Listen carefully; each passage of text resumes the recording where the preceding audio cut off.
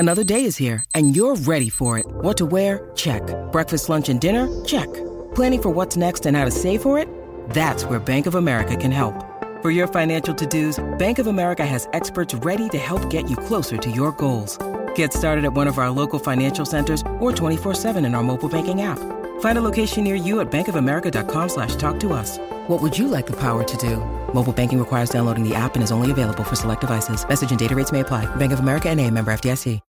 When you need mealtime inspiration, it's worth shopping Kroger, where you'll find over 30,000 mouth-watering choices that excite your inner foodie. And no matter what tasty choice you make, you'll enjoy our everyday low prices, plus extra ways to save, like digital coupons worth over $600 each week. You can also save up to $1 off per gallon at the pump with fuel points. More savings and more inspiring flavors make shopping Kroger worth it every time. Kroger, fresh for everyone. Fuel restrictions apply. Hey, we love Burger King grilled dogs. They're made with 100% beef, and they're 100%. They're so good, they make us want to sing like... I can't believe it. Burger King made a grilled dog. Made with 100% beef. Flame grilled anytime you want. This July 4th weekend, put down the tongs, step away from the grill, and get to Burger King to try a grilled dog for just $1. Ask for the $1 grilled dog deal and get a classic grilled dog for $1. Only at Burger King. At participating restaurants on July 2nd and 3rd, limit 5 per transaction while supplies last.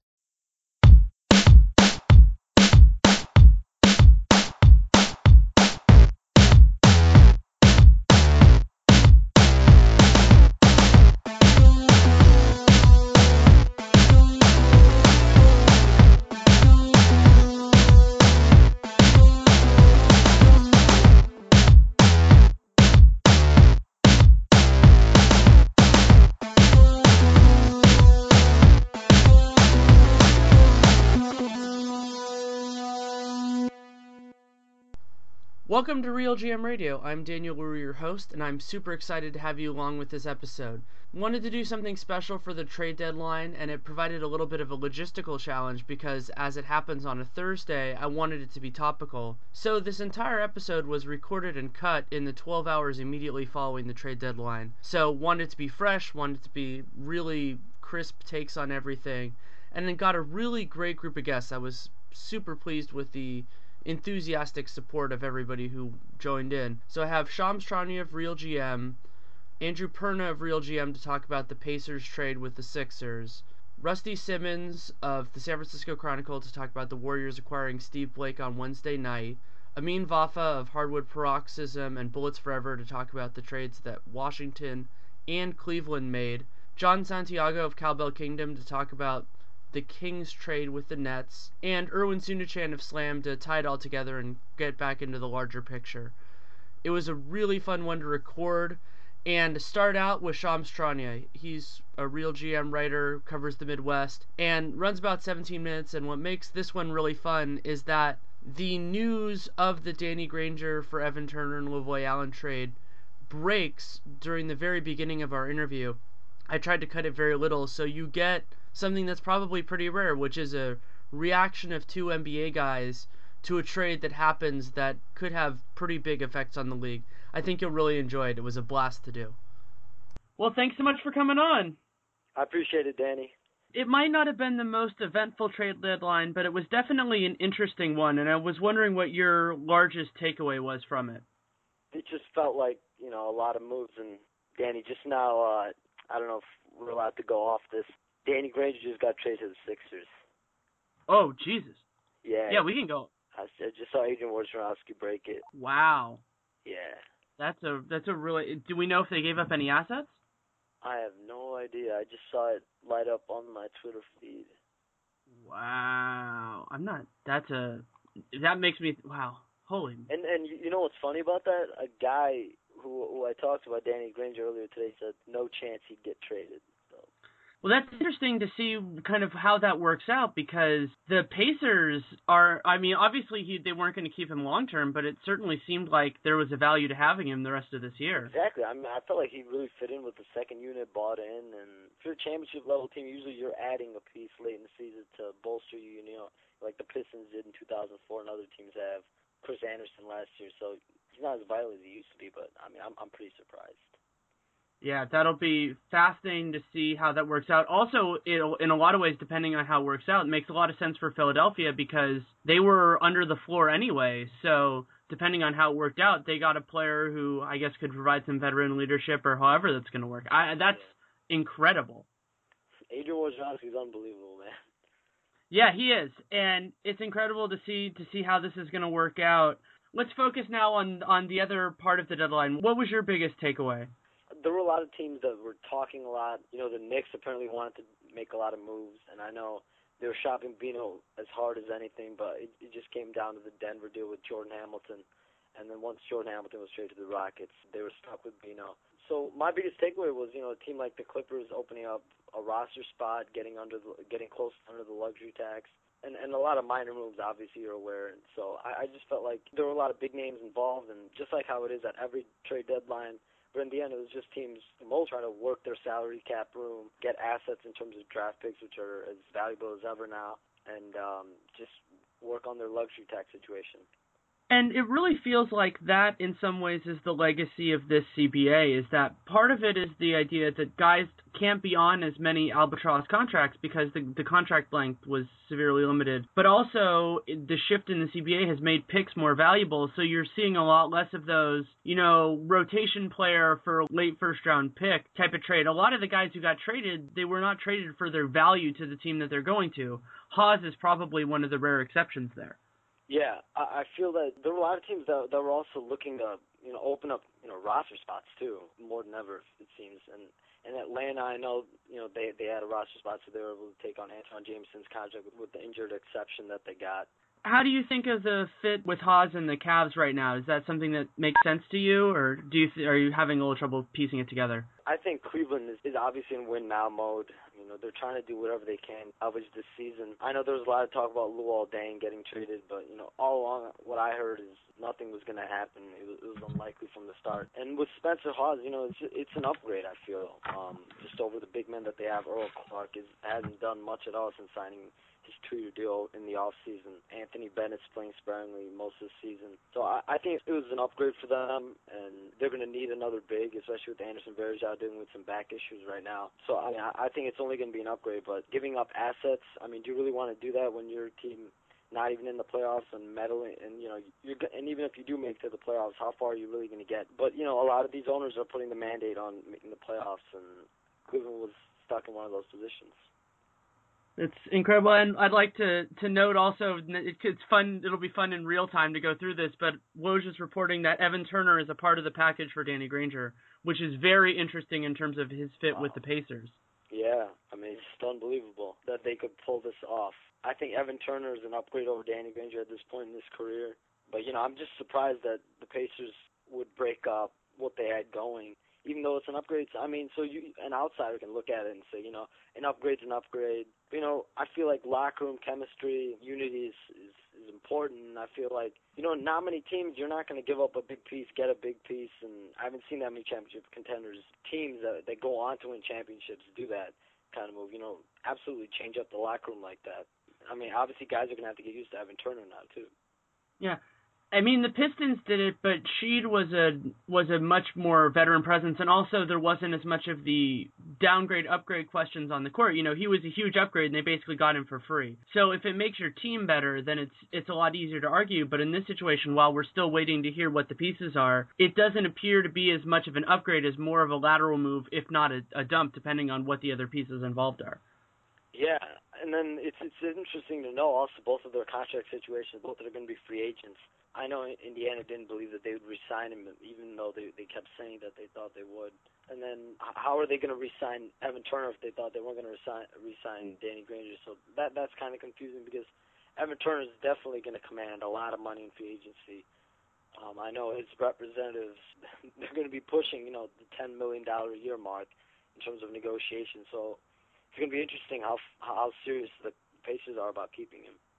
That's a good point. So when you're thinking about it in terms of the salary cap, they have the bird rights on him, but his cap hold is going to be big. But at the same time, the Pacers aren't going to be dealing with cap space in the sense that they'll be more negotiating with the tax and everything. But it's a really interesting situation. Moving on to trades that didn't happen, is there anything that you were intrigued by that it looks like that we didn't see?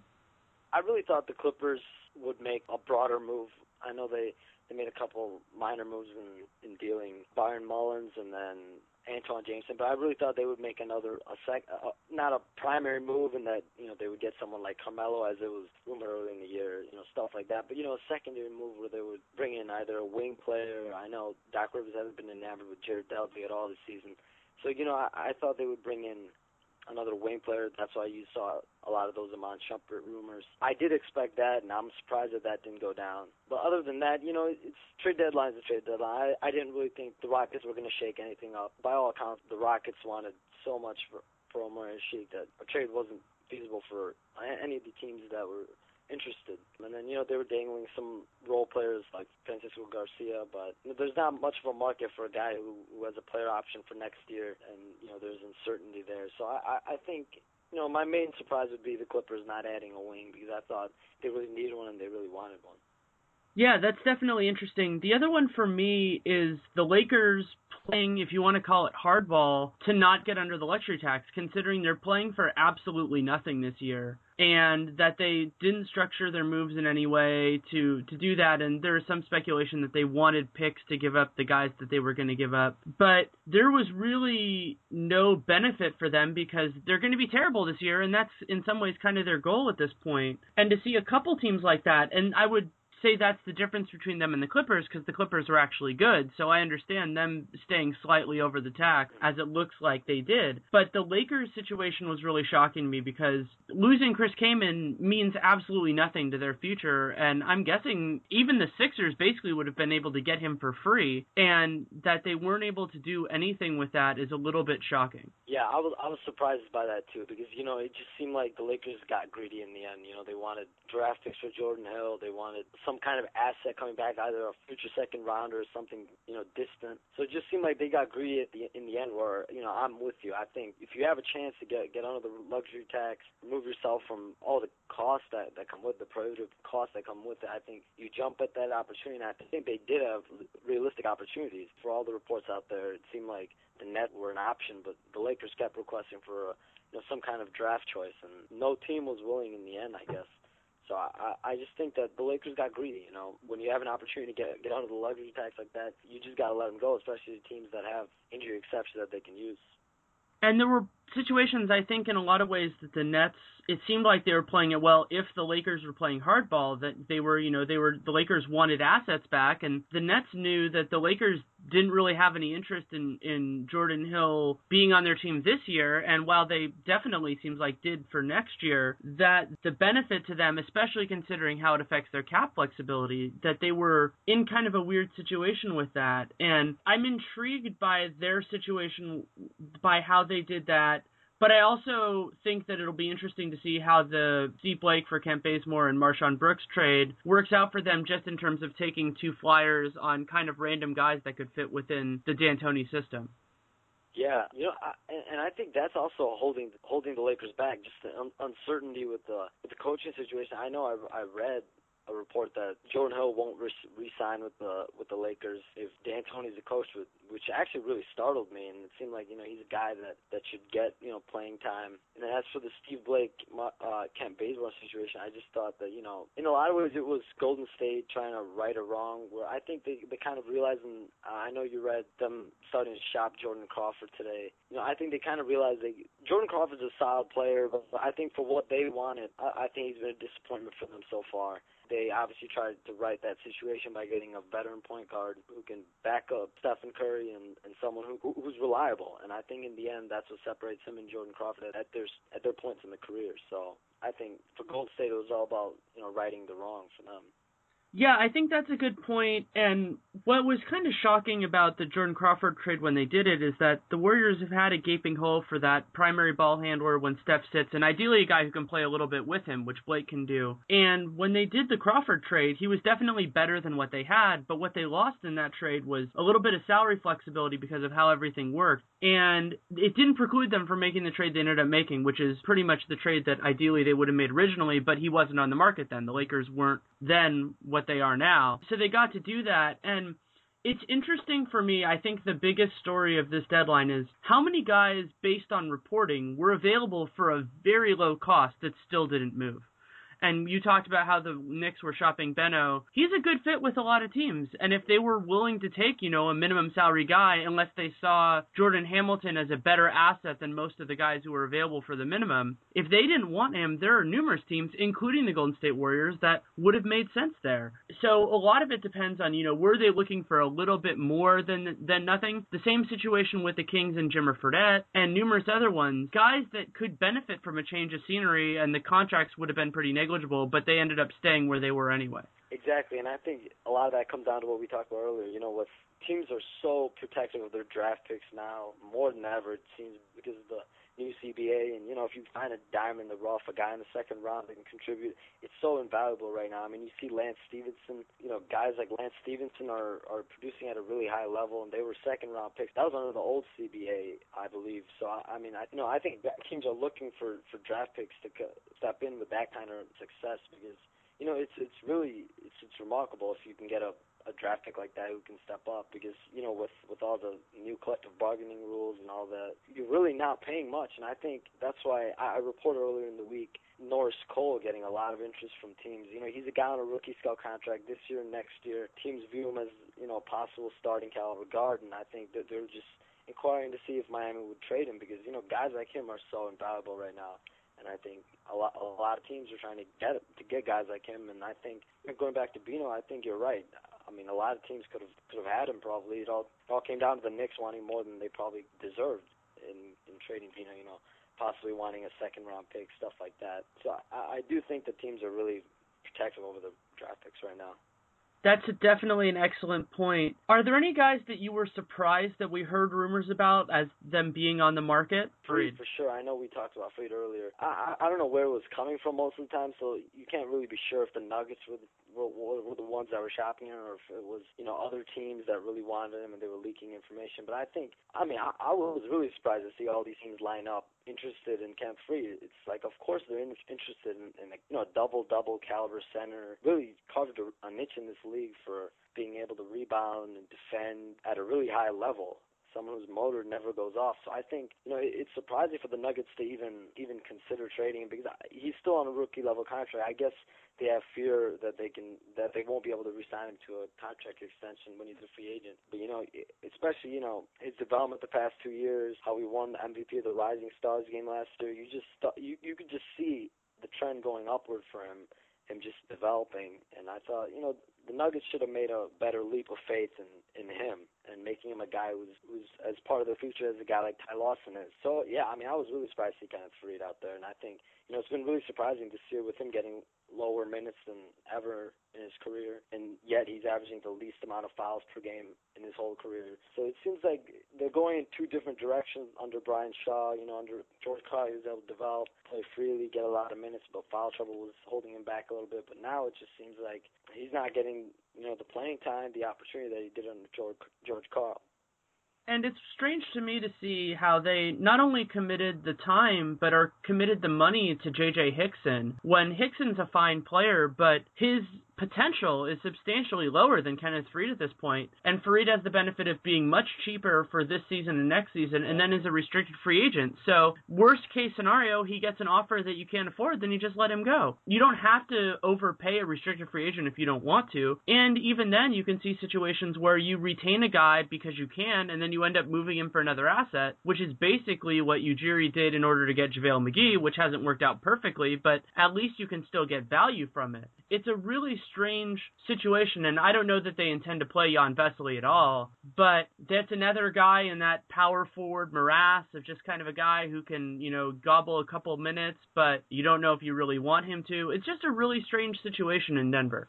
Yeah, I totally agree, and I think the way Kenneth Faried, the way he plays, it would seem ideal to what Brian Shaw wants to do. You know, he wants his team to be defensive minded. He wants them to play with energy. I know he's talked about guys not putting forth, you know, the right amount of effort, and I think that's been one of the issues with J.J. Hickson over his career. You know, he disappears sometimes. He's inconsistent. It seems like he's really played well, the past 2 seasons. Obviously, he averaged a double-double last year, and Portland had a big year and then got a big contract. So, I mean, I've been surprised that Hickson's been playing a lot over Kenneth Faried because everything you look at, you know, I know people point to stats and even the eye test. J.J. Hickson isn't a great defender. And in that scenario, you know, Kenneth Faried should have been really able to step in, but he's only averaging 23, 24 minutes a game, whereas opposed to last season where he was averaging around 28 to 29. So, I mean, I've been really surprised at his lack of development this year with the Nuggets. Yeah, and as you mentioned earlier, what might end up being the big storyline in this is the roster spots that are created, and it's very interesting to think about what Miami's going to do, and also in light of the Danny Granger situation, it seems entirely possible that he would negotiate a buyout, and considering he can't go back to the Pacers by rule, Miami would be a very interesting destination for him. Yeah, I mean, I think any team would be a great destination for him. He brings it on a nightly basis, and I just love the way he plays. So I think any team would be glad to have him. That's why you saw a bunch of these reports coming out that this team and that team were interested in him. Yeah. So thanks so much for taking the time. Is there anything else you want to talk about? Nah, man, I appreciate it. Thank you. Thanks again to Shams Charania for coming on. It was incredibly fun to do that, especially with the trade breaking. You can read him on RealGM, and you can follow him on Twitter at Shams Charania. That's ShamsCharania. Next up is Andrew Perna. I wanted to have him on to talk about the huge Pacers trade of Evan Turner and Lavoy Allen for Danny Granger and what that means for the Pacers in general, and also a little bit of Celtics because he's based in Boston. So wanted to talk about the moves that they didn't make, which I thought was very interesting. Conversation runs about 11 minutes. Well, thanks so much for coming on. Not a problem, Danny. I wanted to have you on as the Real GM Pacers aficionado to talk about the Evan Turner, Danny Granger deal. So what was your big takeaway from it? Aside from the initial takeaway of shock, because, everything leading up to, 3 p.m. deadline was kind of like, okay, nothing big is going to happen around the league. Philly had been asking for a first-round pick for a while for Turner, and there were reports that the Pacers had, put out the feelers for Granger, and, they just weren't getting, anything substantial offered in return. It seemed like, it was a no-go for Turner leaving Philly and for the Pacers doing anything, which in reality, if you think about it, isn't too much of a surprise because, it's not too often that you see a title contender make a significant move at the deadline. But I think more than anything, the clear takeaway in this deal is, Larry Bird in the front office, the team, they're all in this year. They know that the championship windows open and close extremely fast in the NBA. This deal doesn't hurt them long term, but they are very, very focused and hoping that they'll finally get the NBA title this year. And it definitely sends that message that we're about winning because anything related to sentimentality would be at play here because Granger's the longest-serving Pacer. Yeah, absolutely. And, it's actually something that, you misspoke there real quick about the Celtics, but it's something I admire about Danny Ainge and the way he runs the Celtics is that sentimentality that he kind of puts at the wayside, which I will be the first person to admit that I'm a sentimental person, but in the business of basketball, you really can't be. And in this case, Larry Bird was, in many ways, a cutthroat executive in the same way that he was as a player. He's focused on winning that title for Indiana, and he made a move that maybe some GMs wouldn't, maybe a move that doesn't play out too well, when it comes to heartstrings, but it's a move that I think at the very least Turner is going to give you what Granger was giving you, which admittedly wasn't too much. His shot hadn't come around just yet. He seemed to be still working himself back in, and we're talking about a guy who's been playing for 2 months now. So you think the baseline for what Turner gives probably what Granger was giving, and then the ceiling is higher. And you talk about Granger being the longest tenured Pacer. He went through some real crappy times in Indiana. He came after the whole malice and all that stuff, but he was on some teams that were bad, not bad enough to get a high pick, but some teams that were bad, however many straight ninth place finishes there were. Not a lot of people attending the games at Concito and now Bankers Life Fieldhouse. And he basically carried those teams on his back. And you can see from the reaction on Twitter shortly after the deal, while this is clearly a win-now move, you think that this has to increase the Pacers' chances at least a little bit. The fans, there was some sentimentality there because of what Granger did give to the team.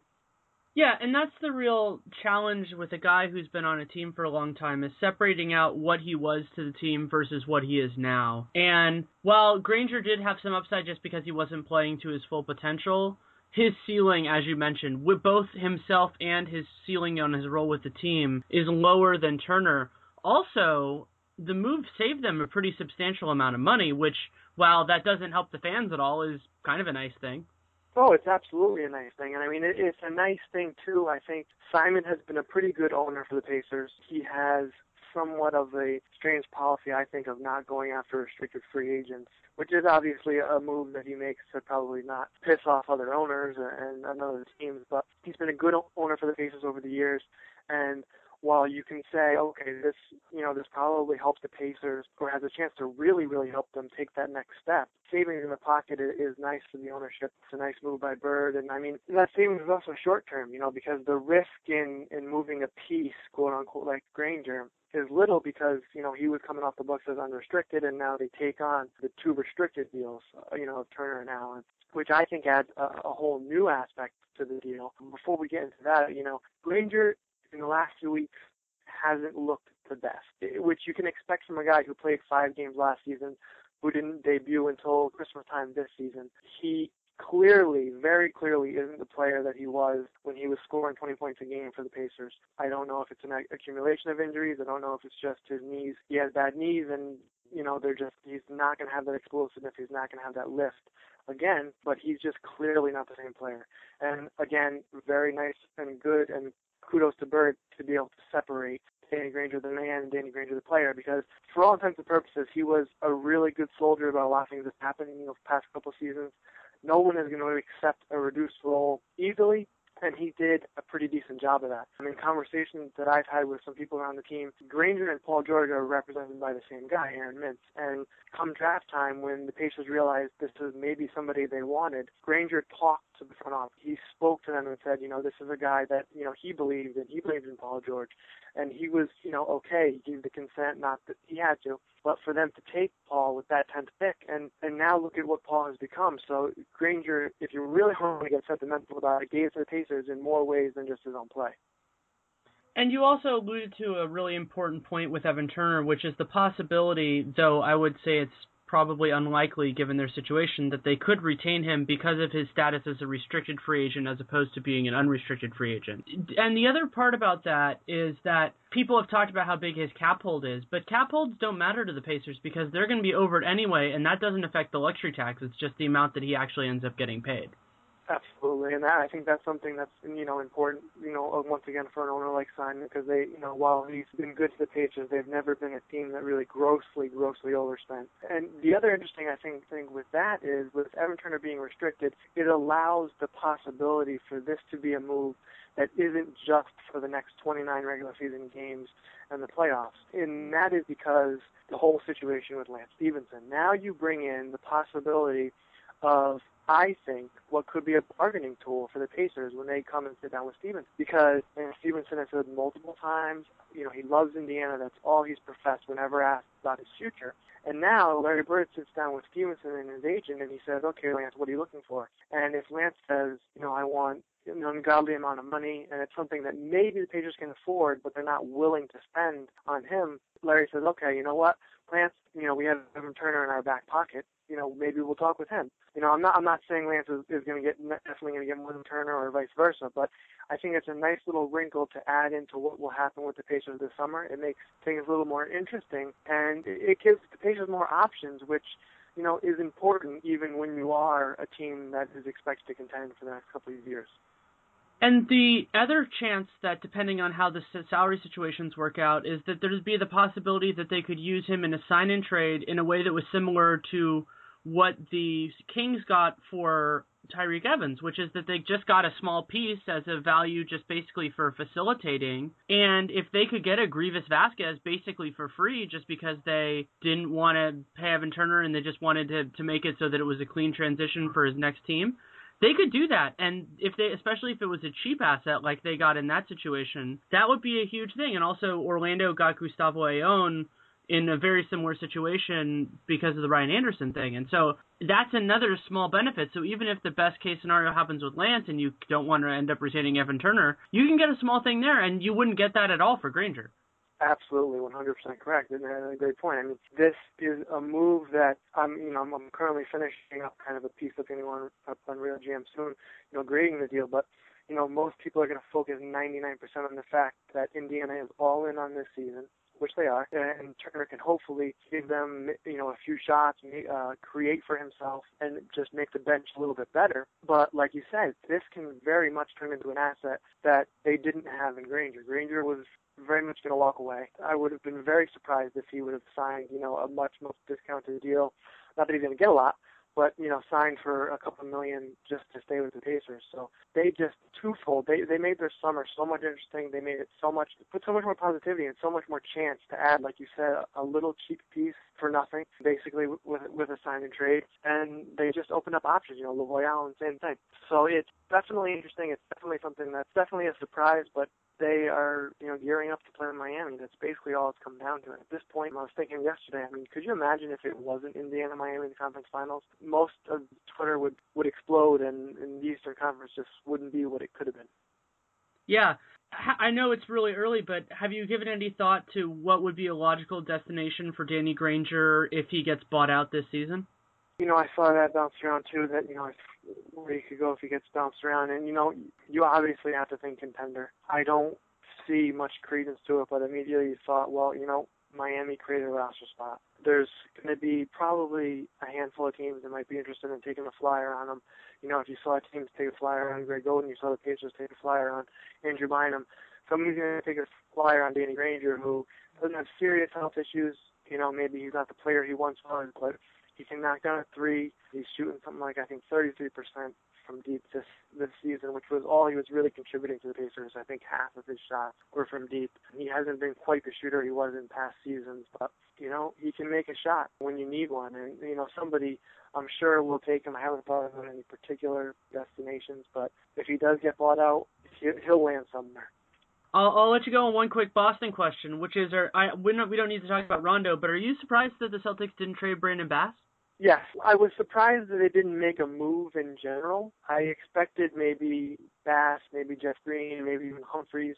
I did not expect Rondo. But, the thing, Bass, I believe, had higher value last year than he does this year. I know some people disagree, especially some of the guys that I talk with around here when I'm at the games. But I think he had a little bit of a higher value last year at this time, and I think Danny may have missed the boat. But at that point, Danny didn't know he was going to be in the predicament he's in, and I am surprised that they didn't do anything.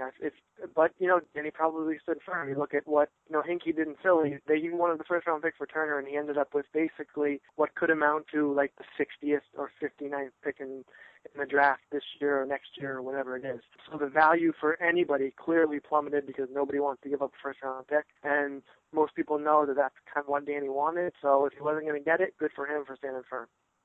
Yeah. Well, thank you so much for taking the time. Take care and hope to talk to you soon. All right. Okay. Take care. Thanks again to Andrew for coming on. Loved having his insight. You can read Andrew, Real GM, and you can also follow him on Twitter at Andrew_Perna. That's ANDREW_PERNA. Next up is Rusty Simmons. Rusty is the Warriors beat writer for the San Francisco Chronicle. Known him for years, really like him. And I wanted to have him on to talk about the big Steve Blake trade to the Warriors, which could have some pretty big ramifications on that team and thus the Western Conference playoffs. Our conversation runs about 11 minutes. Hope you like it.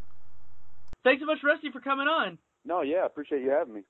So the big trade in terms of the Warriors in recent time, obviously there was the one before, is the move with Steve Blake. And I was wondering your kind of general thoughts on it as somebody who's around the team day to day.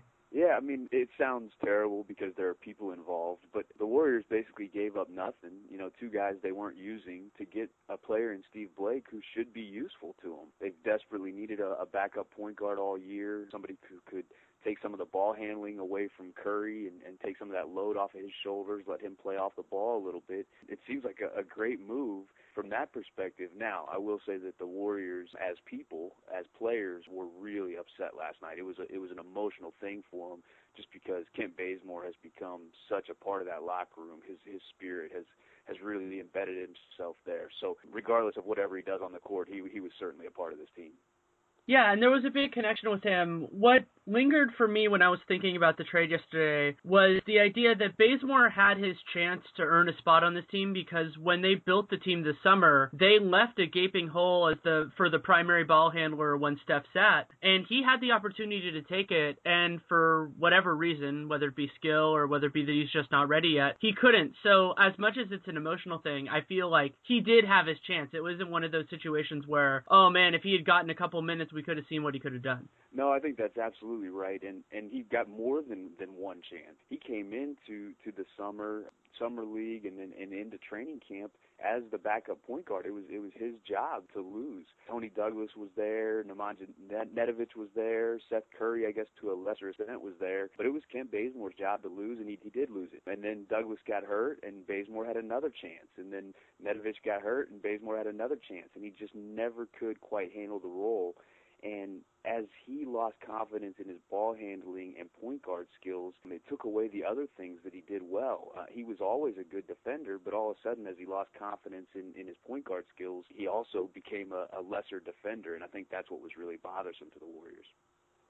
And what's always hard in situations like this, and the Warriors have been through it before with trading Turiaf and Azubuike and things like that, is that trading a guy who's more popular than good, let's say, is in some ways a hard proposition because the fans are a little bit disappointed. But the nice thing for them is they got a guy in Steve Blake that when those fans are like, oh, we lost Kent Bazemore, they might be disappointed, but they know Steve Blake. They respect that he's a talent. So you're not going to take that kind of PR hit just to hit with the team, which obviously cannot be discounted. Yeah, I think that's exactly right. And I think this new ownership in front office has proven that, unlike the last regime, who I think a little bit overvalued its players and definitely overvalued how it was going to be viewed by the fans, I think this group doesn't care that much about that. It is worried about the product it's putting on the floor and if that product makes sense, if it's going to mesh together, if it's going to help. And look, Bazemore is a great spirit in the locker room. He drives the first team in practice. He makes them work hard. He does the pregame chants and dances around and gets everybody excited. But that's nothing compared to what Steve Blake might be able to do for this team on the stretch run for going into the playoffs. And I think that the front office and ownership is well aware of that.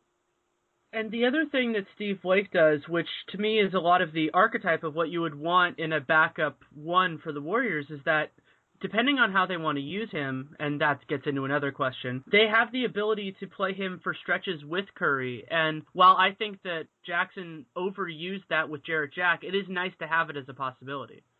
Yeah, I think he's a great fit because one, he can play your backup point guard. Two, he can play with Curry as a two, and I think he can actually play. He's played off the ball a little bit, so I think Curry can be the ball handler, or Iguodala can be the ball handler, even Crawford, and move Blake off the ball when he gets in one of those streaks where he's not missing from the 3-point line. He can become the guy who's off the ball and the guy shooting. So it gives the Warriors more versatility and gives something to the bench, which all season long has just failed to find any consistency. There's been Draymond Green and then a bunch of guys that you didn't know what to expect. I think they're still last in the league in assists and right down there in scoring and minutes played. I think 29th in the league in both of those. So Steve Blake should be able to help with all that stuff. Yeah, and that was one of the big storylines for the Warriors that I think in some ways played into the whole idea of the full squad thing, which is that this bench unit, when they all played together, and there are stories on why that shouldn't have happened, they were disastrous offensively. And it makes sense because they didn't have a guy who could run the show, and they also didn't have that hot hand capable guy. And though they could have, used the money in different ways, they ended up getting two bench guys who can get hot at moments and score a bunch of points, and that's substantially better offensively than what they had before that. Yeah, for sure. And I don't know if the Warriors want to go back to the hockey line substitution, but now they have a good second unit. When you think about Steve Blake and Crawford and Harrison Barnes and Draymond Green and Jermaine O'Neal, that's a solid second team. And I don't think the Warriors want to resort back to that thing where they were shifting that whole team in there together, but that gives Mark Jackson a lot of options, and he's got, 28 games left to figure out all the pieces, who plays well together, and the main pinnacle thing is to try to win games while you're doing it, but he also has to figure out what he wants to do. Eventually, when you get to the playoffs, you're going to shorten this bench down, and by then you've got to have your rotations down to exact science of knowing who plays together and how many minutes each guy's going to get, and that's what he has to figure out over the next 28 games. That's huge, and the other part of it is that you and I both know this, especially you with Mark Jackson's history with point guards, is that it's a lot easier for him to sit Curry for extended periods, both within games and on the aggregate, when he has a guy that he trusts. And when you're in a situation where, you might be coaching for your job, possibly, to have a guy who he can use as safety blanket so that he's not going to feel the pressure that Curry has to play all 24 minutes in the second half, that's a huge benefit for Steph in a lot of ways, beyond being able to play with him. Yeah, I think that's right. I think any coach in the NBA tells you that all they want out of their reserves is to know what to expect from them on a night-to-night basis. And other than Draymond Green, Mark Jackson hasn't known what he's going to get from any of his guys. And I think you said it correctly when you said that's even more important when it comes to Jackson when you're talking about a backup point guard. And he certainly hasn't known what to expect from that position. And we've seen it from him. He relies heavily on that. He did it with Jarrett Jack. He even did it with Nate Robinson in the past. When it was a guy that he thought he could rely on, he would go to him heavily. And I think that's what Steve Blake is. He's been in the league for 11 years, and he's had a number of doubters. And every time somebody said he can't do something, he's proven them wrong and stayed in the league and been a solid contributor. So I think he's going to show the Warriors that he can do whatever they ask him to do, and Mark Jackson's going to probably rely pretty heavily on him. And he also fits in really well with the locker room, both in terms of the steady demeanor, but also even to an interesting point with the heavy religious part that is a part of this Warriors fabric as well. Yeah, it was interesting last night. Steve Blake gave an interview to the Lakers media as he was walking out, and he obviously had some mixed emotions. He's got wife and children who are ingrained in the LA community, and so he was upset a little bit about being traded. But the first thing that he tweeted after doing the media interviews was a scripture, and it just talked about leaving your trust in the Lord and knowing that everything will be taken care of. And yeah, it reminded me exactly of what any of the Warriors probably would have done. It's such a faith-based group that he probably fits right in with the group. We watch him every day before the game. 10 or 12 of them get up and march to chapel together, and I think that's more than anybody in the league except for Oklahoma City. So I think he fits with this team on and off the court.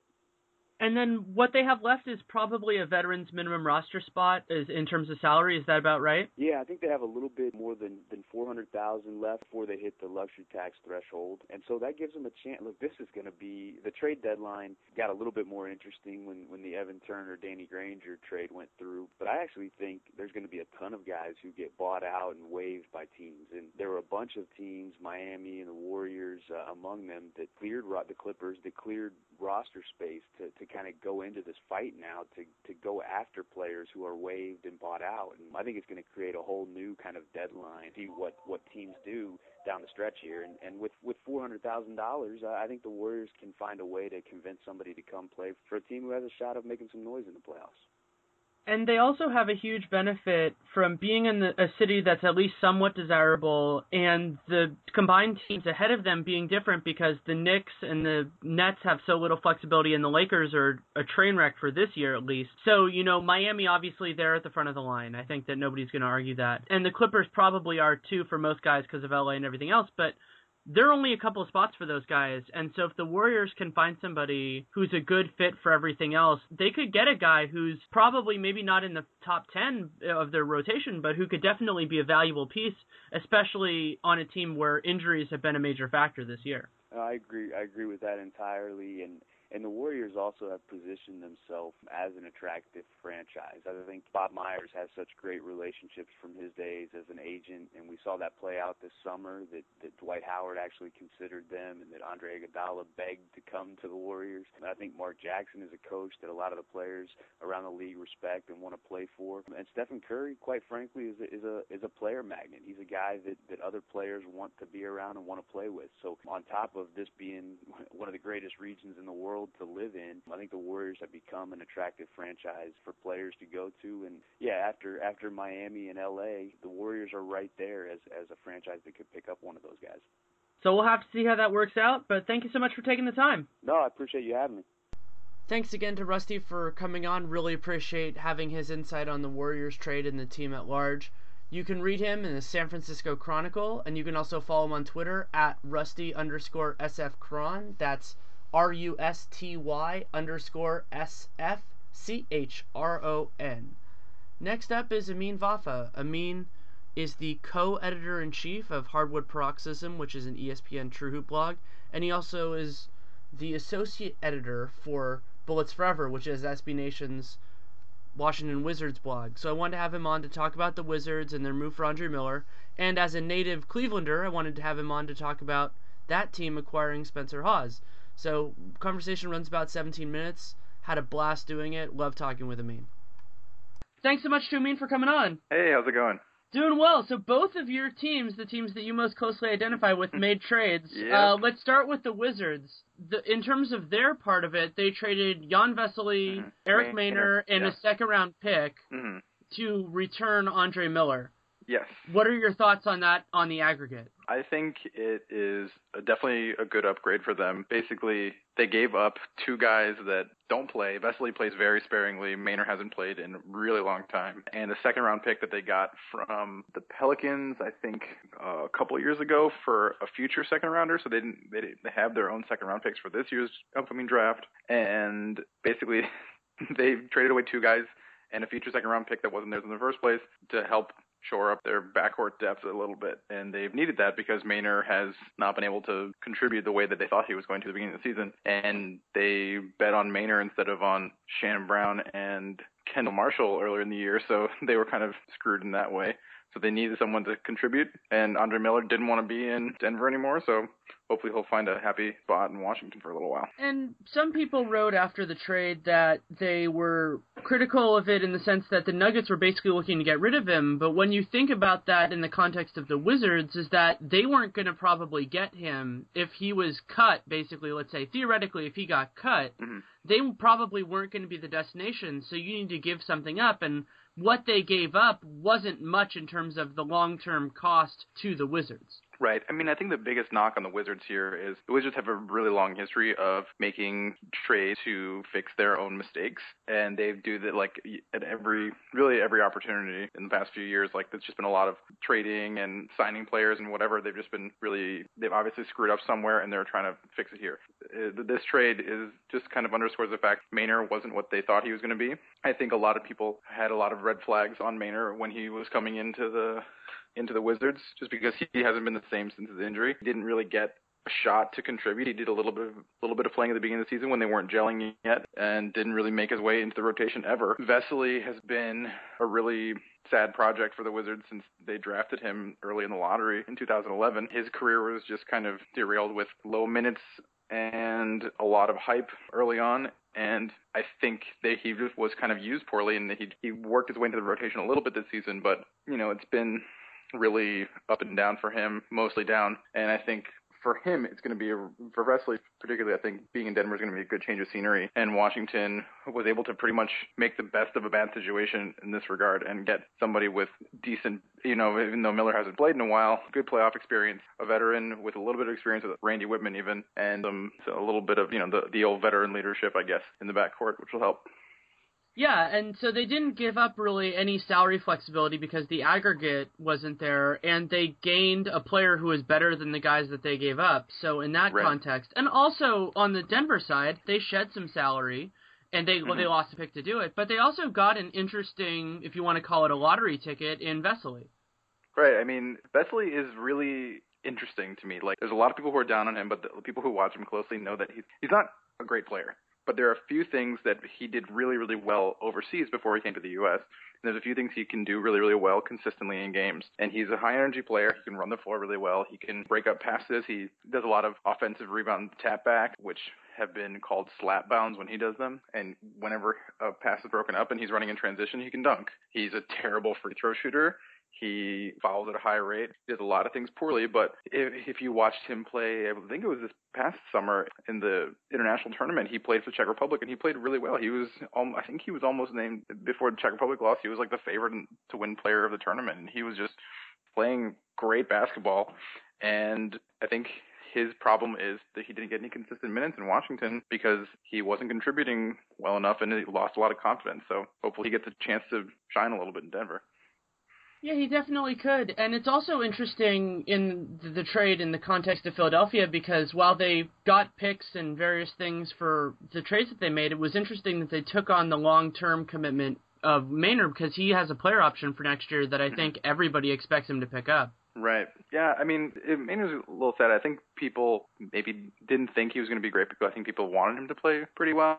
Not just on the Wizards. I think people wanted him to rebound a little bit. I think based on Philly's paper-thin roster after all their trades today, Maynard's going to get plenty of minutes. And, maybe he'll be able to salvage himself a little bit and get back a little bit of what he had before he went down with his injury a couple of years ago. Yeah, and they have so little salary on their books that they're not going to spend everything they have. So at certain points, you might as well just take a shot on somebody and see how it works out. And he's a fine guy to do that with because he definitely has talent, even though he's had a rough couple of years. Yeah, I mean, I think Philly's a perfect situation for him. I mean, he wasn't contributing to a team that's going to, probably eke into the back end of the playoffs in the East. Philly's not really good, but they've got a good coach. They have a plan, albeit it's a burn it down and build it back up kind of plan. And like I said, where they don't have that many guys on their roster right now, and they've got a lot of holes to fill, and Maynard is going to play. He's got to do something, so put his feet to the fire and see what he can do. Yeah, to see what Philly does moving forward because they just have so many pieces that are on non-guaranteed contracts or partially guaranteed contracts, and they have so little core talent, especially now after the Evan Turner trade and the Spencer Hawes trade, that they just have minutes aplenty, however it's going to work out. And so they might as well just try a whole bunch of things and see what works. Yep. Yeah, I'm surprised Thad Young didn't wind up getting flipped today. They're getting rid of everything, essentially. But yeah. He might on the draft night if they can get something for him once they have a better idea of who they're getting, because if they get, let's say, Embiid or if they get Wiggins, then there's still a place for Thaddeus Young, but he might conflict a little bit more if they ended up in more the Jabari Parker, Julius Randle situation. And he has value because his contract isn't bad, it's fine. So you don't need to move him at any point, but it can be useful at any point. Yeah. Definitely. But we can move on to your other team. Your other team was also a buyer. Yeah. And they picked up Spencer Hawes. They did pick up Spencer Hawes. For Flotsam. Yeah. Because that's what happens when you trade with the Sixers. Exactly. What did you think of that trade for them? So who'd they give? They gave up Henry Sims and they gave up two second-rounders and Earl Clark for Spencer Hawes. I mean, it's fine. I mean, I don't really see Hawes sticking around. He's a free agent at the end of the season. Apparently, Verjao is injured right now. Some of the Cavs beat writers, I think actually it was Brian Windhorst, was tweeting earlier today about he got a cortisone shot in his back. Verjao did. So I think Verjao will probably be out for a little while at least. And, not having Bynum, not having Henry Sims. I mean, he was towards the end of the bench, but still having another body, a stretch four kind of body that Mike Brown kind of likes, even though Spencer Hawes doesn't play any defense. Put him on the floor, let him do something.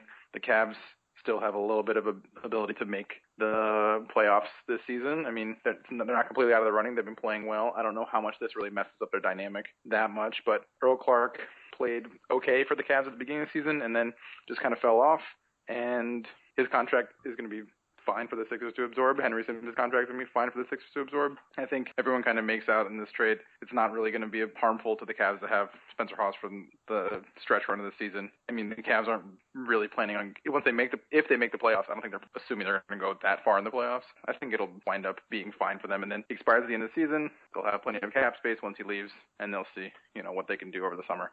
Yeah, and if he really likes it there and wants to stick around, then they have the space to bring him back. But if they don't, then no harm, no foul.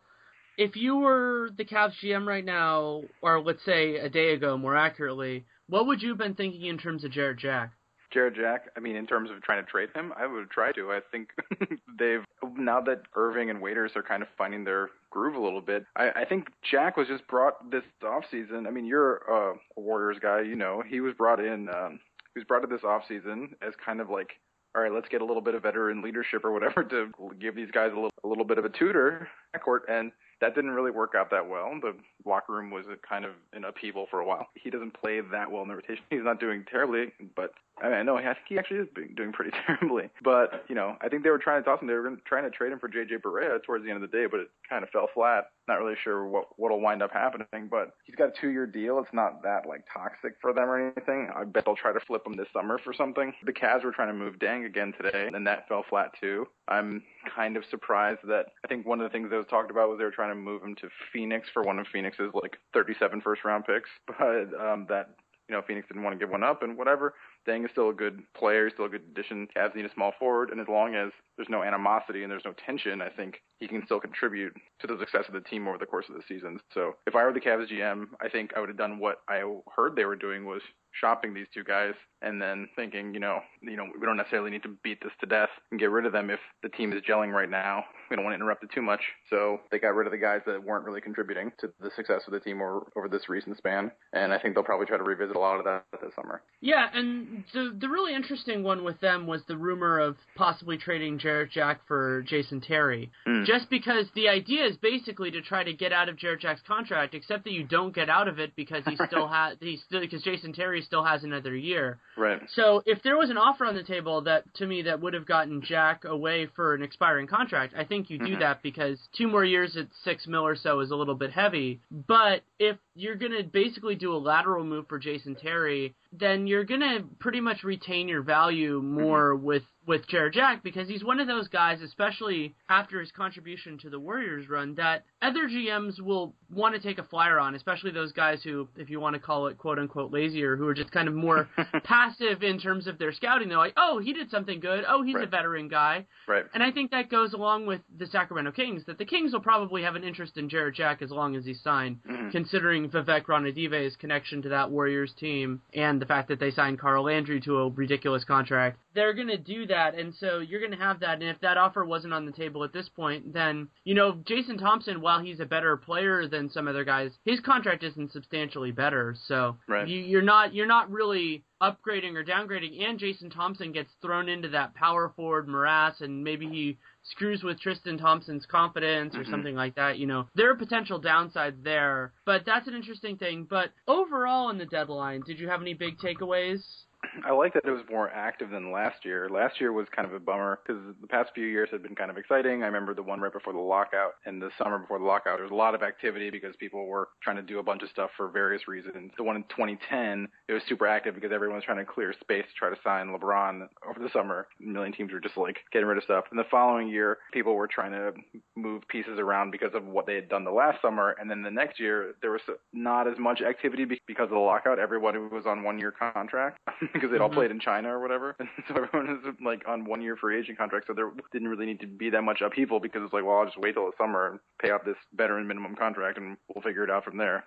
And the interesting part of that is that you talked about the LeBron one, and the one after that was also that it was leading into amnesty, and that's what led to the really weird situation where the Cavs got Kyrie Irving, was the Clippers being idiots and not realizing that they were about to be able to get rid of Baron Davis, though obviously Sterling would have had to still pay him, so that's an issue. Yeah. But they didn't protect the pick enough, and so you got into those situations, and it was before the new CBA, so teams didn't know how valuable things like picks were going to be, so they were throwing them around a little bit. And now teams are just super stingy on giving up things that they know have value, and for whatever reason, they're not willing to swap deck chairs in a situation that could make a lot of sense, and there were a lot of situations that could have been a benefit.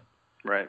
Yeah, I mean, today I think there could have been a few more trades that would have benefited some people, but, for whatever reason, maybe there just wasn't time to man the phones. Maybe some GMs don't have a personal relationship with each other's front offices, so they don't actually think to pick up the phone and call, or, however it works, or just maybe they were okay, their plan B, C, D, and E was to wait it out and ride it out till the summer and just keep going with what they have. From what I've heard, Phoenix didn't really do much because of their surprising work this year. They kind of want to keep the chemistry intact, so that's why they didn't really take a flyer on Deng or anything like that and give up one of their picks. But a 3-way trade, sending a first-round pick to Cleveland or something from Phoenix, and moving Thad Young and Deng around, and moving between Cleveland, Phoenix, and Philly, I think could have made sense for some parties. But whatever, it didn't happen. I think some parties are satisfied. A lot of teams didn't even do anything today. Enough people did enough today to kind of stay their course or meet their short-term goals. I don't think there's any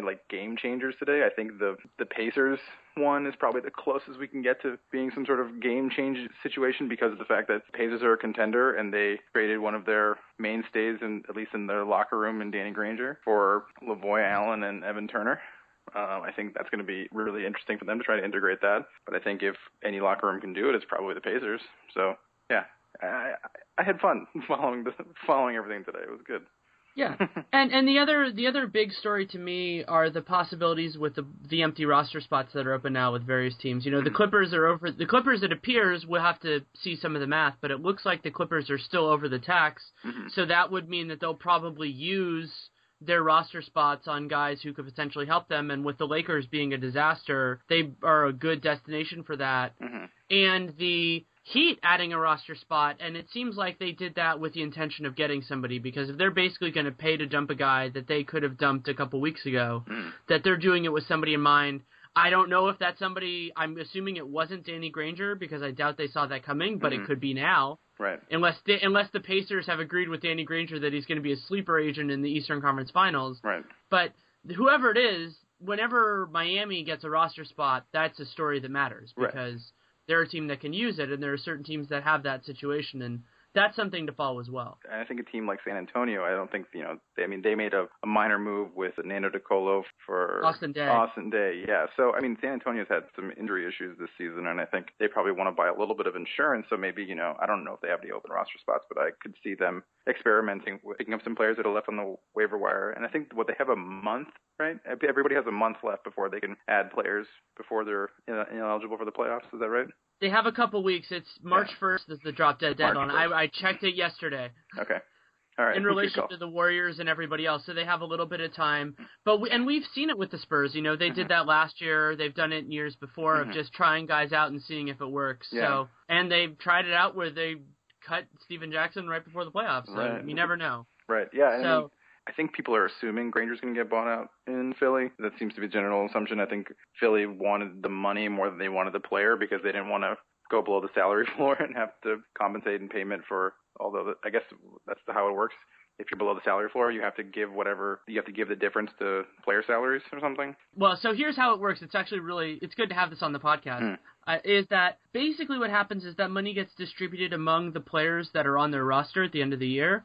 But what's really fun about it is that the allotment is done by the Players Association, and there, as I understand it, there is no rubric, because you might think, you could do it by just giving everybody an equal proportion, but you could also divvy it by salary as well, and that's a really interesting situation. And so there might actually be a little bit of a beef with certain situations, because that can, on a team that has very disparate salaries like they do, let's say Thaddeus Young, that could be a big difference for him of whether it's done equally or whether it's done more in line with salaries. And also the guys that are on the minimum, that money is going to make a much bigger difference for them. Right. So. Absolutely. I think if Granger does get bought out, I have no idea what the likelihood of that is. Maybe he will. I don't think he'll wind up going to Miami, but I think going to a Western Conference team that needs a little bit of push for the playoffs, maybe San Antonio or Clippers or something. Clippers need a few more front court players. So I don't know if Granger would be the best pickup for them, or maybe going to a different Eastern Conference team that wants to make that push into, one of those teams that's middling around in that 5 to 11 range who really wants to make sure they make the playoffs this season. Why not? Take a flyer out of a reliable guy. Absolutely. Well, thanks so much for taking time. Pleasure having you on. Yeah, always a pleasure. Thanks again to Amin for coming on. You can read him as the co-editor-in-chief of True Hoops Hardwood Paroxysm and as the associate editor of Bullets Forever. And you can also follow him on Twitter. His handle is AminNBA, which is AMINNBA. Next up is John Santiago. He writes for Cowbell Kingdom, another True Hoop site, and we wanted to talk about the trade that sent Marcus Thornton to the Brooklyn Nets for Jason Terry and Reggie Evans. Conversation runs about 10 minutes. So thanks so much for coming on. Hey, no problem. The Kings were in an interesting situation for this deadline because there were the trade that they did make, and then there were a series of rumors and various levels of seriousness of the things that they didn't make. Let's start with what they did. What were your thoughts on Marcus Thornton for Reggie Evans and Jason Terry? I know first glance it just kind of seems like, well, it's kind of trash for trash, and realistically it's not a major deal, but for them to get rid of Marcus Thornton for a veteran point guard or a guy who can play the point guard in Jason Terry is not a bad deal. They have been looking at Andre Miller, and now they got Jason Terry. I don't know how much he has left, but again, it's from what we've heard from Mike Malone and Pete D'Alessandro thus far, this deal was more about clearing up space for the young guys to continue to play or get more playing time. Guys like Ben McLemore, who has now become the starting shooting guard yet again after the departure of Marcus Thornton, and Ray McCallum, who really hasn't gotten a chance to play much this season. He spent some time, a few stints in the D-League with the Reno Bighorns, but now it seems like he's going to have an opportunity to maybe be a part of the rotation in the final 28 games of the season for the Sacramento Kings. And that's a really important thing for a team that it looks like they're not going to make the playoffs, because you want to know what you have. And I'm a big Ray McCallum fan. I have been for a while now, since I wanted UCLA to recruit him, and they did, but then he chose to play with his dad. But they're in that situation where you want to have a better idea going into the offseason, especially when they're probably going to have an important draft pick of, is McLemore the answer? How much money are we willing to pay Isaiah Thomas? Yeah. What do we want to do next to Cousins? And to be able to answer those questions in a more direct way is incredibly important, even if you're penciling in Rudy Gay. But if for whatever reason he opts out and the Kings don't re-sign him, then we're talking a whole bunch of different open avenues. Exactly. And another thing, too, there's a little bit of savings that the Kings get by dealing Marcus Thornton for Reggie Evans and Jason Terry. So obviously to create some extra wiggle room there this offseason when you do have Isaiah Thomas facing restricted free agency and you do have the possibility of Rudy Gay opting out of his final year of his contract and testing free agency, you want to be able to have some space to work with. Now, granted, there's the possibility, too, that Jason Terry never plays a game for the Sacramento Kings, or that he plays maybe 1 or 2 games and then gets bought out. Conversation with Mike Malone and Pete D'Alessandro, some of those questions were thrown out to them yesterday evening before they played the Golden State Warriors. And it sure does sound like right now they're going to be here, but it's not really a given whether or not Jason Terry or Reggie Evans even get to see any playing time for the Kings. But let's say they do buy out Jason Terry. That's potential savings for them in terms of, their financial situation, which they need to have flexibility for, as I mentioned, this offseason, when you have guys like Rudy Gay and Isaiah Thomas potentially facing free agency. That's very interesting with the buyouts. And also, I'm intrigued by Reggie Evans, because not that the Kings need another high-character power forward. It seems like they have a whole slew of them. Yeah. But he's a nice guy to have, and I think that he's not paid a ton of money. The financial side of it, he's a much smaller piece, and he's just an interesting player. So he might be of use for them if he isn't willing to leave a fair amount of money on the table to get bought out. Yeah, I don't know. I mean, will he play? I'm not sure. I think that there are several other players who are better than him on this team. I think Jason Thompson's better than him. Carl Landry's better than him.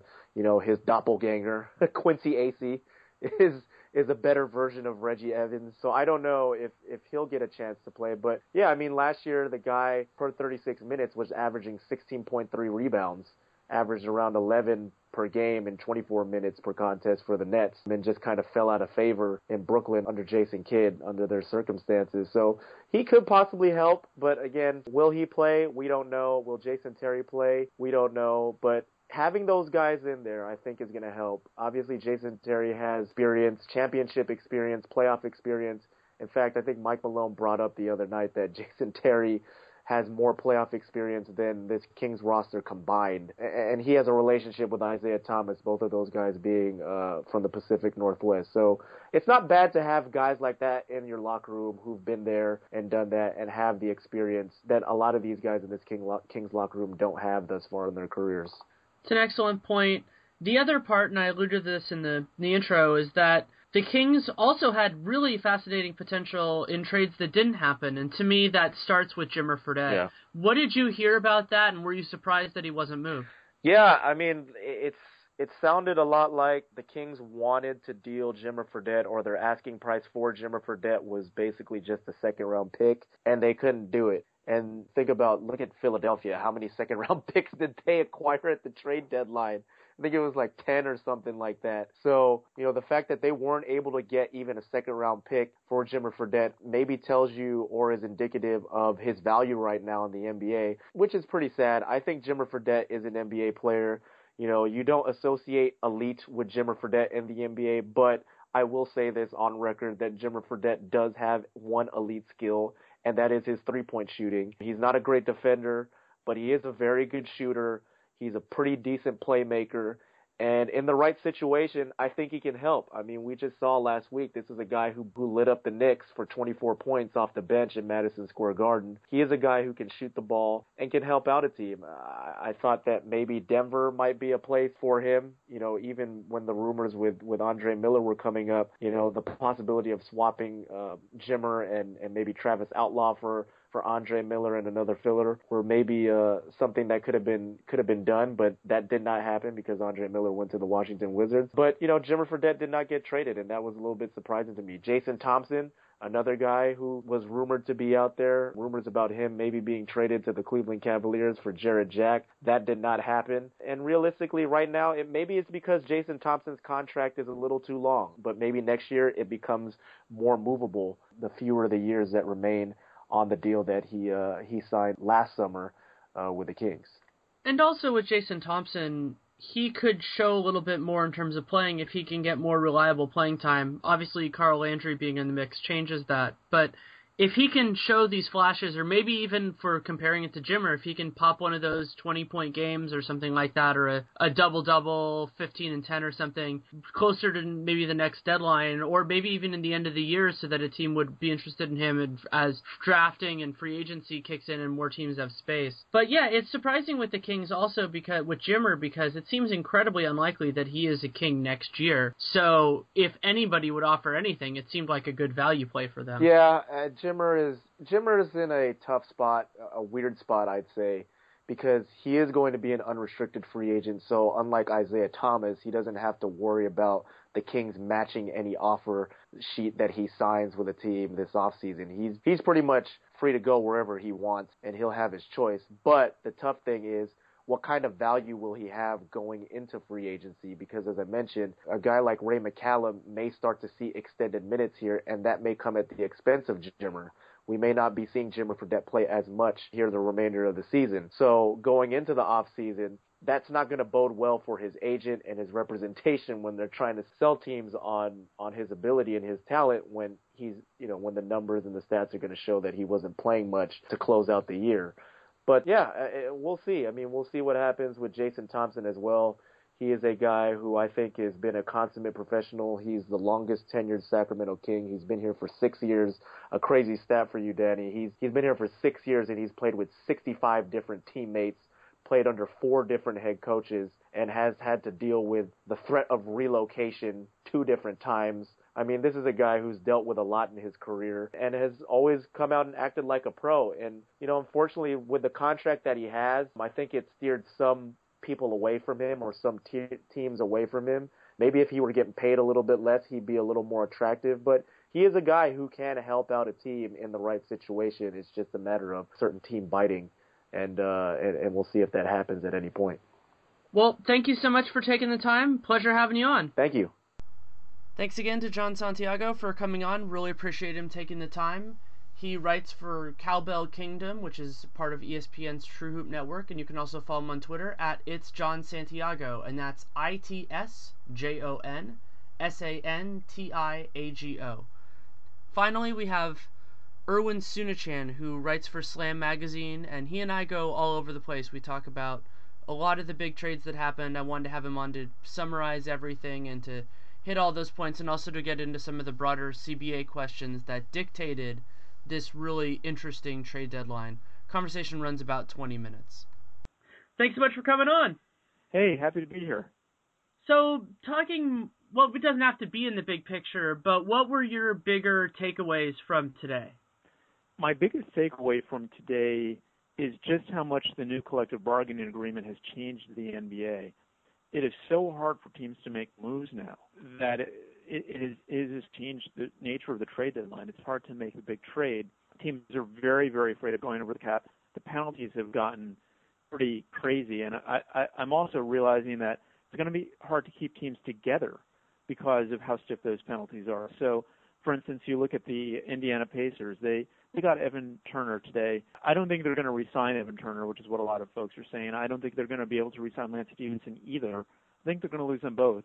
But I think what they did today is a sign that they don't think they're going to have the same team together next year. They can't afford that luxury tax in that market. And so they're just going to come to the playoffs loaded for bear, and they just went out and made the best move they possibly could. They'll figure out a way to use Evan Turner. If he gives them a few minutes in a playoff game, great. But that's really what it boils down to. So the new CBA has really changed the NBA.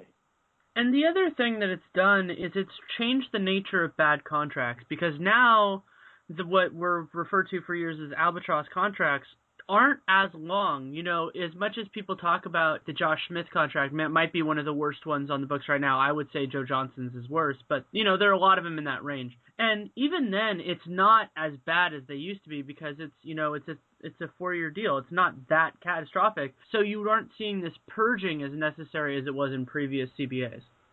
I agree that is another positive change. For me, though, I mean, it's still, with the higher penalty, it's still a pretty big albatross. So you're going from 5 years to 4. It's still a pretty big albatross. I would love to see them lower the max contract line, and that would force these salaries, some of these kind of upper mid-range deals, even lower, and create a stronger middle class, which, not to sound too progressive, I think it's a good thing. And that would keep teams from kind of tripping over themselves. And the players at the max level should be getting a lot of endorsement money anyway. But that's just, I'll get off my soapbox. I actually would prefer to go the opposite way, which it's funny because they would each have dramatically different effects, and one of those would be, under your system, it would be more likely that higher-end guys would play together, and under mine, they would be less. And you can argue that both ways. I mean, they're... Oh, no, I agree with that. I want to see more good players playing together. I miss seeing a front line of Robert Parrish, Kevin McHale, and Larry Bird. I didn't root for them, but to have three guys that good in one front line, and you had an all-star in Dennis Johnson in the backcourt, who had been a championship series MVP and an all-star. I mean, I love that. I loved watching that. I loved watching Kareem and Magic and Worthy on the same team. And they still had money for A.C. Green and Byron Scott and Michael Cooper and on down the line. And even Bob McAdoo was there as a backup center for a while, who was also a Hall of Famer. I loved those days, and I would love to see teams able to do that again. And I thought it made the game more fun. So I'm okay with having three All-Stars on one team. I think that teams being good and knowing he's going to be on a team for 5 years is a good thing.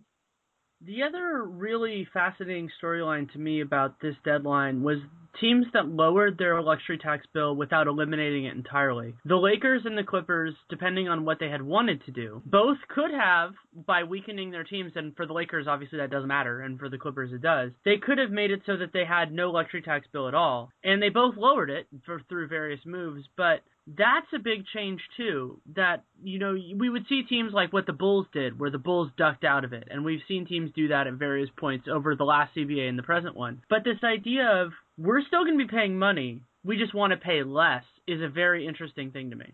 When you've got a 4-for-1, I mean, if you're a repeat offender, it's like a 4-point-something for one. So the Nets are going to pay, I don't know, 60-some-odd million in luxury tax. It adds up pretty quick.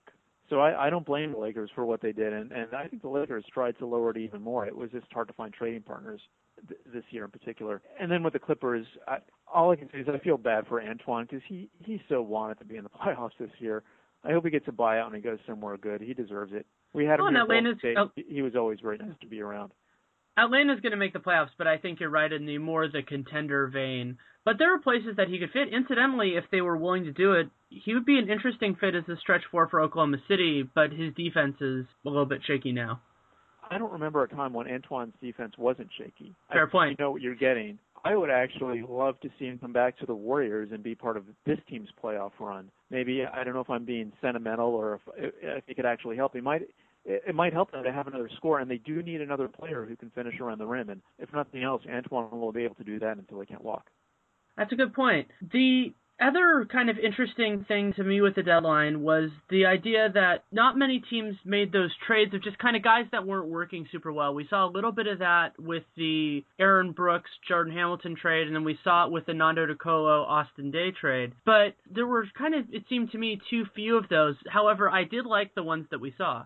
I agree, and you did see playoff teams filling needs. I mean, Aaron Brooks was, even though he was, playing at an all-star level, I think 3-4 years ago, he was a third stringer on the Rockets, and they got a guy who's kind of an athletic wing, and they needed a player like that. So they just took what they had too much of and traded it for what they didn't have enough of, and it was fair logic. So all this kind of spare parts for spare parts, when you're talking about playoff teams, they're pretty serious. And even the Spurs needed a stretch four, and Popovich loves having these guys like Danny Ferry, who, just kind of stands out there. He's 6'11", nobody's going to block, and he shoots threes, and he got his floor spacing that way with Ferry and with Robert Horry, and now he's going to get it from Austin Daye, who's a pretty good three-point shooter, if Austin Daye works out.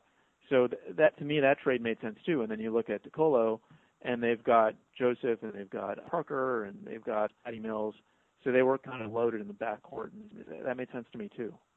Yeah, and those little smart moves, I think, are a really important part of what can keep teams like that feisty and interesting. And the other big change with a lot of it is the nature of the buyouts, and we're going to see some interesting stuff. To me, the other big storyline of the day beyond the Granger trade, and that could also impact it, is the idea of Miami deliberately creating another roster spot.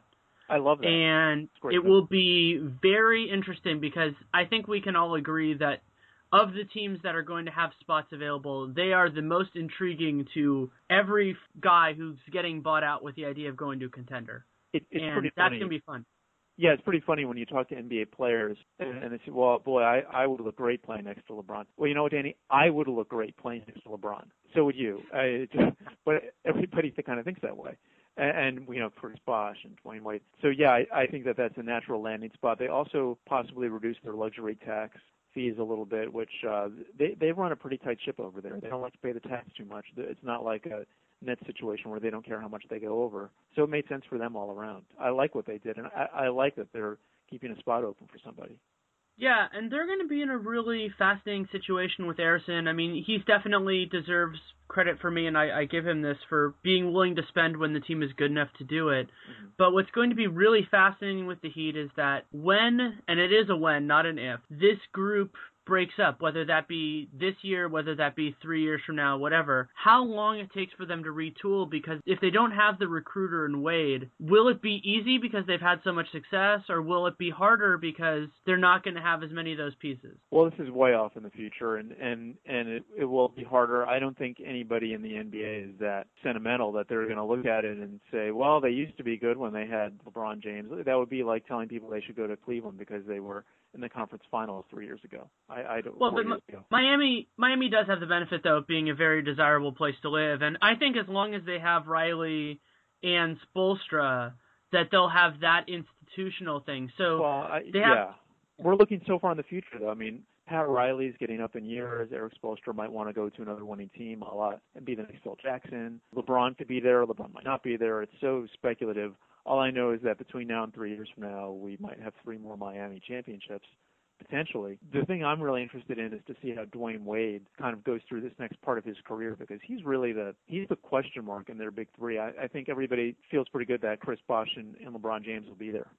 Yeah, and I think that in terms of especially on the court, that what those guys do, and they're phenomenal players, and with Wade, it can vary so much, and it can vary with him being on or off the court. And what I think about is when the Heat played the Warriors, after the game, Chris Bosh was in the locker room, and he said, we didn't know until we were in the huddle right before the game started when Spoelstra said, oh, Dwayne's not playing tonight. And that ideally won't happen in the playoffs. Obviously, we're all, as basketball fans, we're all hoping that cleans itself up. But that's a very different thing for players, and it's a bigger question mark, I think, than some people have really let on, because also his game changes a lot based on his health. It does change a lot based on his health. The Heat, by the way, are very fortunate that they have Ray Allen. And you can go to Ray Allen at 2 o'clock in the morning and say, Ray, we're starting in 5 minutes, and he'll be on. He'll shoot the ball. I thought he, for what he is now in his career, did a pretty good job against the Warriors for a guy who didn't know he was starting until 5 minutes before the game. That said, and Shane Battier did a nice job filling in too, as always. But that is a lot of uncertainty around the Heat, and it'll be really interesting to see how they want to handle the Wade contract situation moving forward. And do they have the chutzpah, for lack of a better term, to ask this guy who's going to be, I think, a first ballot Hall of Famer to take a pay cut because they're not sure that he can handle the load anymore of a max player.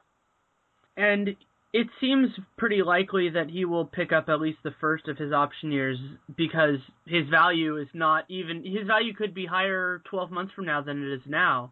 in that context. But yeah, it's a really complicated and hard and emotionally difficult situation for teams with a guy that has played that long with the same team as well. And that same thing is there for paralleling it with what the Celtics did with Paul Pierce and what the Lakers did with Kobe. I think the Lakers pretty much flunked that test. I think the Heat are probably going to get it right because Pat Riley and his whole front office are pretty smart. I think they'll sort it out. Now the Celtics took the slash and burn path, which didn't make them any friends, but eventually Paul Pierce's name is going to be hanging from the rafters and everything will be fine. And they did a nice job welcoming him back when they came, and I thought that was a good touch. And that was obviously completely necessary considering what he gave to the franchise. Completely appropriate, and it's always nice to see teams do that. I remember here in Golden State, they had a Donald Foyle for 10 years. He ended up in Orlando, and the first time he came back, they had a video of all his highlights and his standing out. Whenever somebody puts in 10 years with a franchise, I think that's the right way to approach it. It is hard to say goodbye to players like that, even at the backup center level, let alone, or Danny Ferry in Cleveland is another example of kind of a backup who spent 10 years.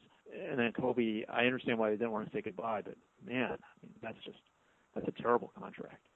And it's going to put them in a really complicated situation with guys like Kevin Love because let's say Love wants to go there. The pitch the Lakers have to give to Kevin is, okay, you're going to have to get the next guy because they're not going to have the ability to do it because if they're signing Kevin, and they're not trading Kobe, he has a no-trade clause, then they don't really have the resources. So then what you're saying is, okay, assuming Kobe retires at the end of that next year, so that'll be going into 2016, then you're going to have to get Kevin Durant, Al Horford, whoever it's going to be, to come here because otherwise you might be playing by yourself, which is pretty much what's happening in Minnesota right now. Yeah, you can be part of our rebuilding process. Congratulations, at least it'll be warmer.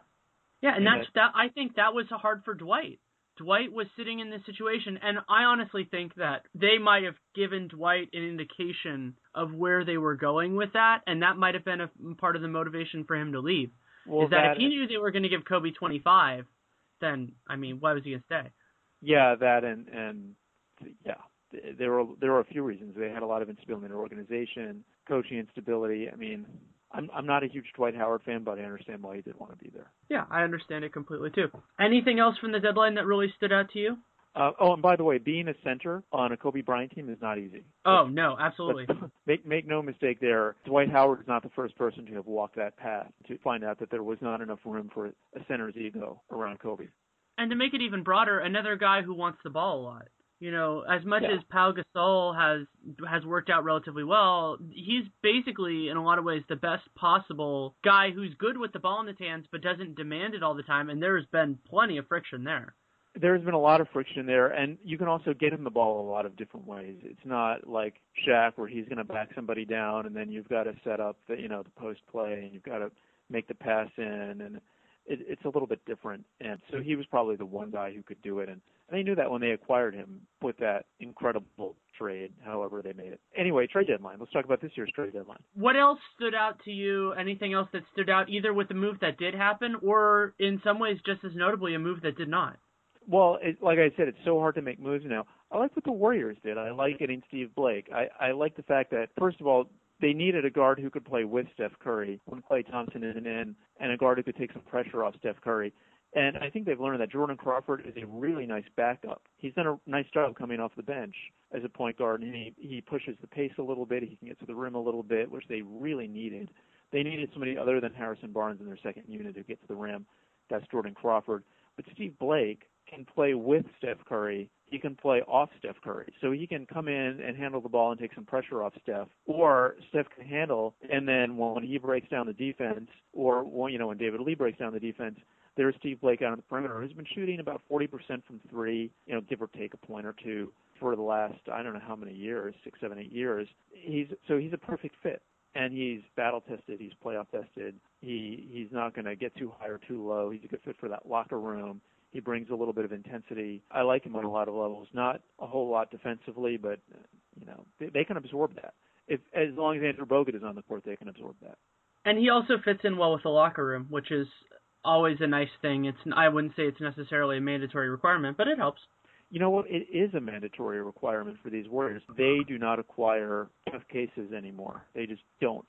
They really haven't acquired players with questionable reputations a whole lot since the Latrell Sprewell incident, if you really go back and look at it. I think they felt that Jordan Crawford was a minor risk, but that the locker room kind of absorb whatever attention he brings and being in that environment would help him, and it has. He seems to really like it. But yeah, long story short, I think that Steve Blake does fit in well, and it's very intentional. They are not going to take a risk with this locker room. To me, the most interesting moves that didn't happen all centered on one team, and that's the Knicks, because the Knicks are in a situation where I think everybody can see that they're having problems. And yet, as of now, it looks like they're going to keep everything the same. Well, their problem is named Mr. Dolan. He's their owner. I mean, you look at the Knicks, and they've been so bad for so long. And I'm a New York guy. I don't like that the Knicks have been terrible since Patrick Ewing was in his prime, basically. I mean, they might have had one or two good years in there, but they've been bad for a long time. And I think a lot of these rumors around the Knicks start out of wishful thinking. The New York media needs something to write about. Sure, they called, I don't know, somebody about Iman Shumpert, or maybe they're going to acquire a fill-in-the-blank all-star, but they weren't really ever going to. The Knicks don't have any assets. Yeah, they really don't. I mean, Iman Shumpert, he's still potential. He hasn't done that much.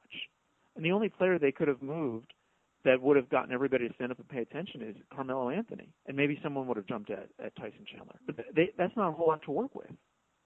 And especially with Melo fits in a strange way with the new breed of general managers. And also, what we've seen is a very clear risk aversion to guys that are on expiring contracts. You know, obviously you get the benefit of that they're not going to be on the books, but we saw it with Luol Deng, we saw it with Pau Gasol, of why should I rent a player who I have no special advantage to retain them, or even in many circumstances to get assets if they leave? Because in the old CBA, you could at least get a big trade exception, or you could get a pick or something because you could pay the guy more money. In the current CBA, as long as the other team has cap space, you're probably going to get nothing. It would have to be the unusual situation where you think that this is your year. And if I give up, a first-round pick and some matching contracts to get Pau Gasol or whoever, then I can take out the heat. And I think it's fine for a team to go all in. Nobody did this year. But actually, the thing that surprised me most was that Phoenix didn't do anything, because Phoenix has a lot of assets. They have, I think, they have 4 first-round picks this year, first of all. 2 are going to be probably in the lottery, and 2 are going to be in the 20s somewhere. So they have all these picks. They certainly are not going to want 4 rookie first-round picks on their team next year. So they're going to have to cut at least one of these picks loose somehow, some way, somewhere along the line. They had a lot of players who teams might have been interested in, so they could have really added to their team, and they talked about it. They talked about giving Coach Hornacek a piece for the playoff run, maybe another big man. There were a lot of scenarios discussed, and they didn't do anything, and I was really disappointed by that. Yeah, that definitely would have been an interesting thing, and they're a team that had both the financial flexibility and the direct incentives in terms of the extra revenue, and because missing the playoffs and making the playoffs is going to mean something very different to a team like that than some other teams, especially with all their young talent. It would have meant a lot to that team. They might yet make the playoffs if they can hold off Memphis and not fall too far behind the Warriors, but fundamentally they had an opportunity, and now this summer they're going to have to give away one of those picks in kind of a fire sale, because like I said, I just think it's unlikely they'll keep all the picks. What this may have come down to is that their ownership is pretty cheap. Robert Sarver does not like to spend money, and even if it was a move that kept them under the luxury tax, which wouldn't have been that hard to do, he might have looked at it and said, well, you just took on $2 million. That would be taking on $2 million of salary. I'm not sure I want to do that. Yeah, that makes a lot of sense, and it's going to be – they're a hard team to figure out because I really like watching them, but it feels like they do need something else, and their GM must have a lot of faith that he's going to nail these draft picks and that they're going to really make it happen. Well, I think you're going to either see him bundle 2 draft picks for a higher one, or have to move one of these first and take a couple seconds back. Those are both definitely possible. Both definitely possible, but you're right, though. He's going to have to do a lot with these picks, but even if these picks pan out, there's no guarantee that Phoenix will re-sign them. Phoenix, to me, it was a weird team because their ownership always picks competent GMs. They always seem to have good management in place. They often have good coaches in place. Even historically, you look back, and they had Dick Motta for all those years. They always seem to have good coaching in Phoenix. They had Paul Westphal when Westphal was still a viable NBA coach and before everybody knew his playbook. They've had some really good coaches there. They had Mike D'Antoni in his prime. They have good GMs. They make nice personnel decisions. Steve Kerr made some nice decisions too. But they're never willing to spend the money to put the team over the top. There's always hope, but there's never kind of the consummation of that. It's an excellent point. It'll be interesting to see if they can buck that trend, and I'm openly skeptical because of Sarver and because as somebody who lives on the West Coast, I've seen what can happen to that team. But I'm really hopeful because I love what they have together, and I'm a huge fan of Hornacek. He is going to be a very good coach for somebody. It might be Phoenix. He might not want to move. It's hard to say. But you're right. I think he's going to be in the NBA for a long time. It'd be interesting to see if he went back to his other former team and was coaching the Jazz in a couple of years. That wouldn't surprise me because Ty Corbin has had his struggles there. The two rookie coaches who I've been, I think, most excited about this year are Hornacek and Brad Stevens.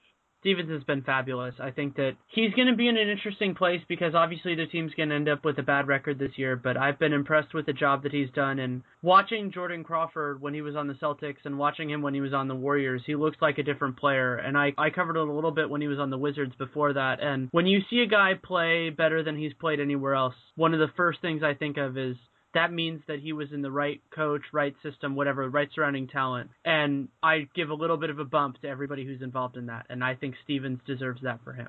Solid organization. And the thing about Stevens, too, is that his teams always play hard and they're always prepared. And with a losing team, it's very, very hard, as we know all too well in Golden State. When a team knows that it's only going to win 30-some-odd games, it is very hard to get them to come out prepared every night and to also get them to give that kind of effort every night. And the Celtics somehow do it. I don't know how he's doing it, but he's definitely doing it. Well, thank you so much for taking the time. It was a pleasure having you. Oh, thanks, Danny. Anytime. My pleasure. Yeah. Thanks again to Erwin Sunachan for coming on. You can read him in Slam Magazine. To summarize all the guests, I have Shams Charania of Real GM, Andrew Perna of Real GM, Rusty Simmons of the San Francisco Chronicle, Amin Vafa of Hardwood Paroxysm and Bullets Forever, John Santiago of Cowbell Kingdom, and again, Erwin Sunachan of Slam. I deeply appreciate all of them taking the time. Obviously, the trade deadline is a busy day for us, and particularly for many of those people who are in the beat writer vein and had a lot of material to put out yesterday. So for them to take some time to talk with me and share their insights with you was much appreciated. Also, thank you so much for listening. It was a really, really fun one to do. I hope you enjoyed listening to it. And if you have any insight to make the show better, I'm always looking for it. Appreciate it. You can hit me up on Twitter. My Twitter handle is Danny Leroux, DANNYLEROUX. Or you can email me. My email is daniel.leroux@realgm.com. And your insight makes the show better. Looking to do a lot of interesting things in the coming weeks now that the deadline is done. So, happy to have your insights. Appreciate you listening. Want to make the experience better. So, thank you. Take care, and make it a great day.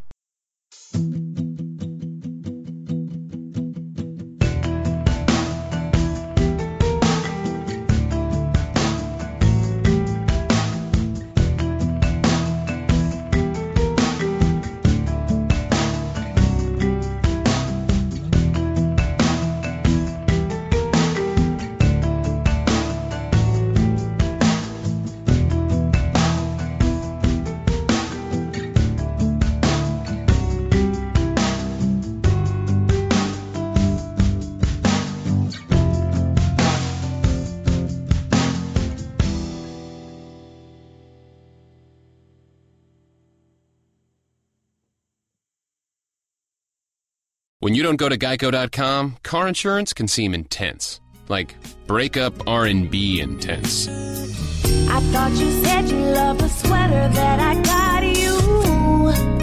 If you didn't, you could have told me. Geico makes it easy. Just go to Geico.com anytime to update or check your policy without all the extra drama. I even had a gift receipt